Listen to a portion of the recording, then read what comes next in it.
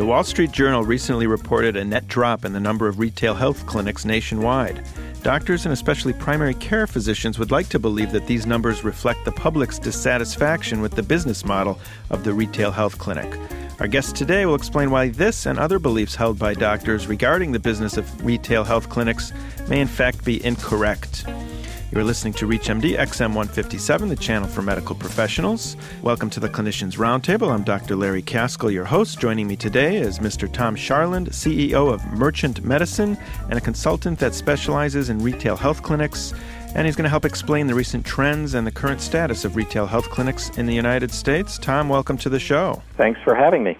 What is the current status? I read in the paper that some clinics are opening, some clinics are closing. It seems like there's a lot of flux. What's going on? Well, we did have our first net decline in retail clinics between the months of May and June, but that was really the first and only time we saw that. We're back to growth, although we may not see the kind of crazy growth that we were seeing this time last year, but still just between the months of August and September, I think we saw an addition of maybe 27 or 28 new clinics as a net increase. So slowing growth maybe, but certainly not declining. Who and what is fueling the current growth? There are three different types of players in the market, and I think the fueling is coming from mostly those that are owned by retailers. And the kind of retailers we're talking about are retail pharmacies, mass merchants. But retail pharmacies, the two big players are CVS Pharmacy, which owns MinuteClinic, and Take Care, which is owned by Walgreens. And I would say this year we're going to see the most growth out of Take Care. So it appears that this business model is not a fad. I would say no, definitely not a fad. It's here to stay. What are some of the misconceptions that you deal with daily in terms of what physicians believe? What's the number one thing that we kind of got wrong?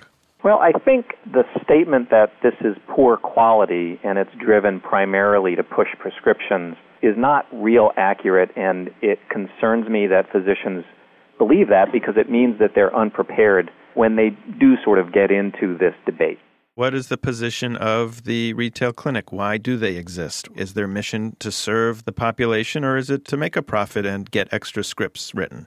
Well, they exist because there was an opportunity to better serve customers. Keep in mind that this was not started by retail pharmacies. It was started by a couple of entrepreneurs in Minnesota who, had kids, and they went to the doctor, and after a few times of sitting there for an hour for something that shouldn't be rocket science to get, a strep throat test, they teamed up with their family physician and finally got a grocery store with a pharmacy here in Minneapolis to partner with them. They opened the clinic, and the rest is history. That was in May of 2000. So I think eventually, 6 years later, the retail pharmacies really got interested in this. But the primary driver for this was patients who were looking for more convenient care and, frankly, employers who were looking for more economic care and getting people back to work faster. Well, let's talk about one of the other myths, that is that the care given at these health clinics is not as good as a care given from a private practice. And I guess I believe that because most of the care is given by extenders and not physicians that may miss some diagnoses and just think everything is a sore throat. Well, you have to keep in mind that these clinicians probably in this area have the same kind of training, and I'm talking about the amount of hours that are devoted to upper respiratory issues. And in fact, these clinicians are probably seeing more upper respiratory cases than many physicians out there. So they're getting pretty good at it. The second thing is that many of the physicians who would make this claim are using extenders, only the extenders are down the hall instead of down the street. And so to make the claim, they would also have to make the claim that they see every one of those patients, in my mind. And if they're not seeing those patients before they leave, then that extender has just as much chance of missing a diagnosis as the one down the street.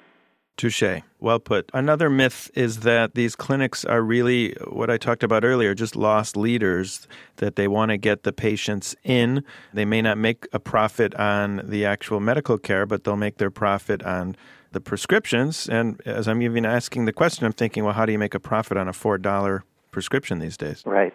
So where is the profit coming from? The profit is coming from a new prescription customer. That's really the motivation behind the retailers getting into this, is that there's some value to a new prescription customer. So have they done the math to see what a new prescription customer is worth over 10 years? Well, I haven't actually seen their math, but I can tell you anecdotally that there are gift cards or reward cards out there being given to a new prescription customer worth $10 in cash. So I know it's worth at least that much. And, you got to figure that if someone has a good experience at a Walgreens or a CVS pharmacy, people with health care tend to go where they feel most comfortable. So if they do a good job, then that's a new prescription customer that isn't just a one-time incident. Hopefully it's more than that. But I think where I get concerned about physicians saying this is a loss leader is that these clinics do a pretty good job of keeping track of statistics. And if you look at their prescribing trends, which they can give you by practitioner on any given day, their rules are pretty tough to give a prescription. In order for a practitioner to write a prescription, they have to follow guidelines. And in following those guidelines, they have to come to a diagnosis that means, yes, I have a positive strep test. And they have to back that up with either, a Quidel rapid strep test, and if the RST says it's positive, then they prescribe. If it's negative, then they go to a culture, and they can't prescribe until they get a positive culture.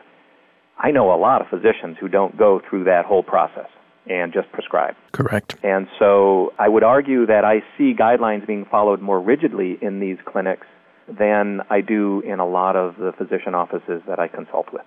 If you've just tuned in, you're listening to the Clinicians Roundtable on ReachMD XM 157, the channel for medical professionals. I'm Dr. Larry Caskell, and I'm talking with Tom Charland, CEO of Merchant Medicine, a consulting firm specializing in retail and on-site health clinics.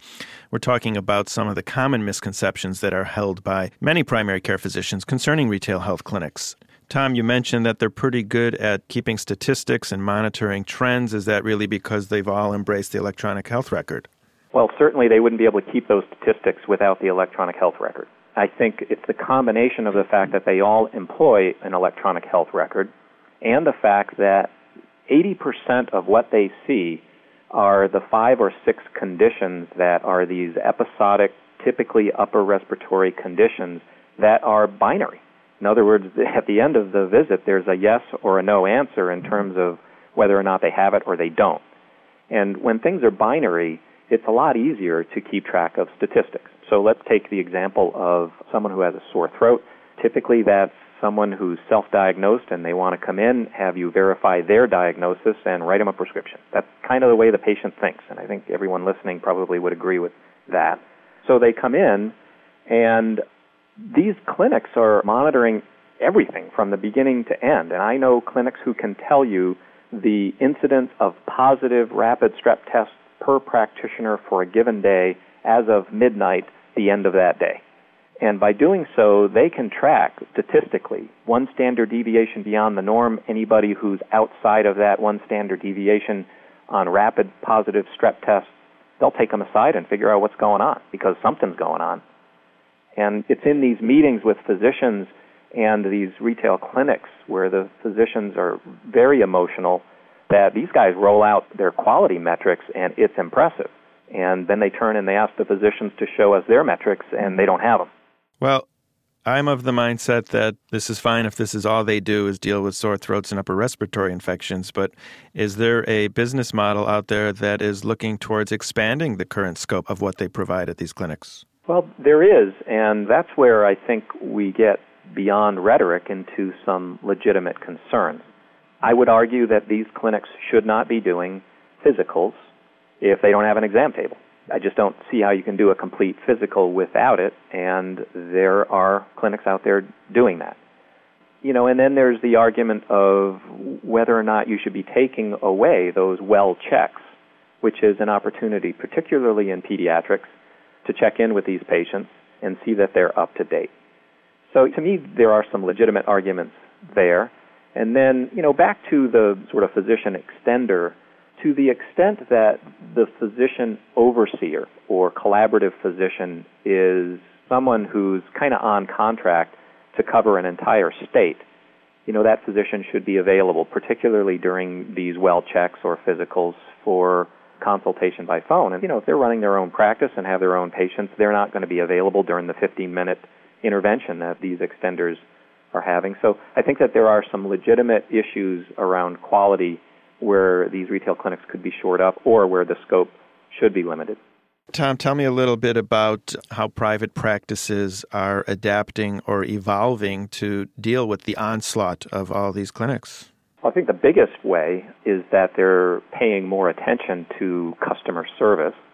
In my mind, what has happened is that up till now, primary care physicians haven't paid a lot of attention to patients as customers. And legitimately, I don't think they went into practice in order to become business people. If they went into practice to become business people and make a lot of money, they probably wouldn't have gone into primary care, is my feeling. But now you've got these retail clinics who are forcing them to pay attention to these things. And, frankly, that's kind of what we try to do as a consulting firm, is help them with that. And what it boils down to is they are having to learn to be merchants. And a good merchant, all of us experience this, is someone when you walk in the door makes you feel like you're their best customer.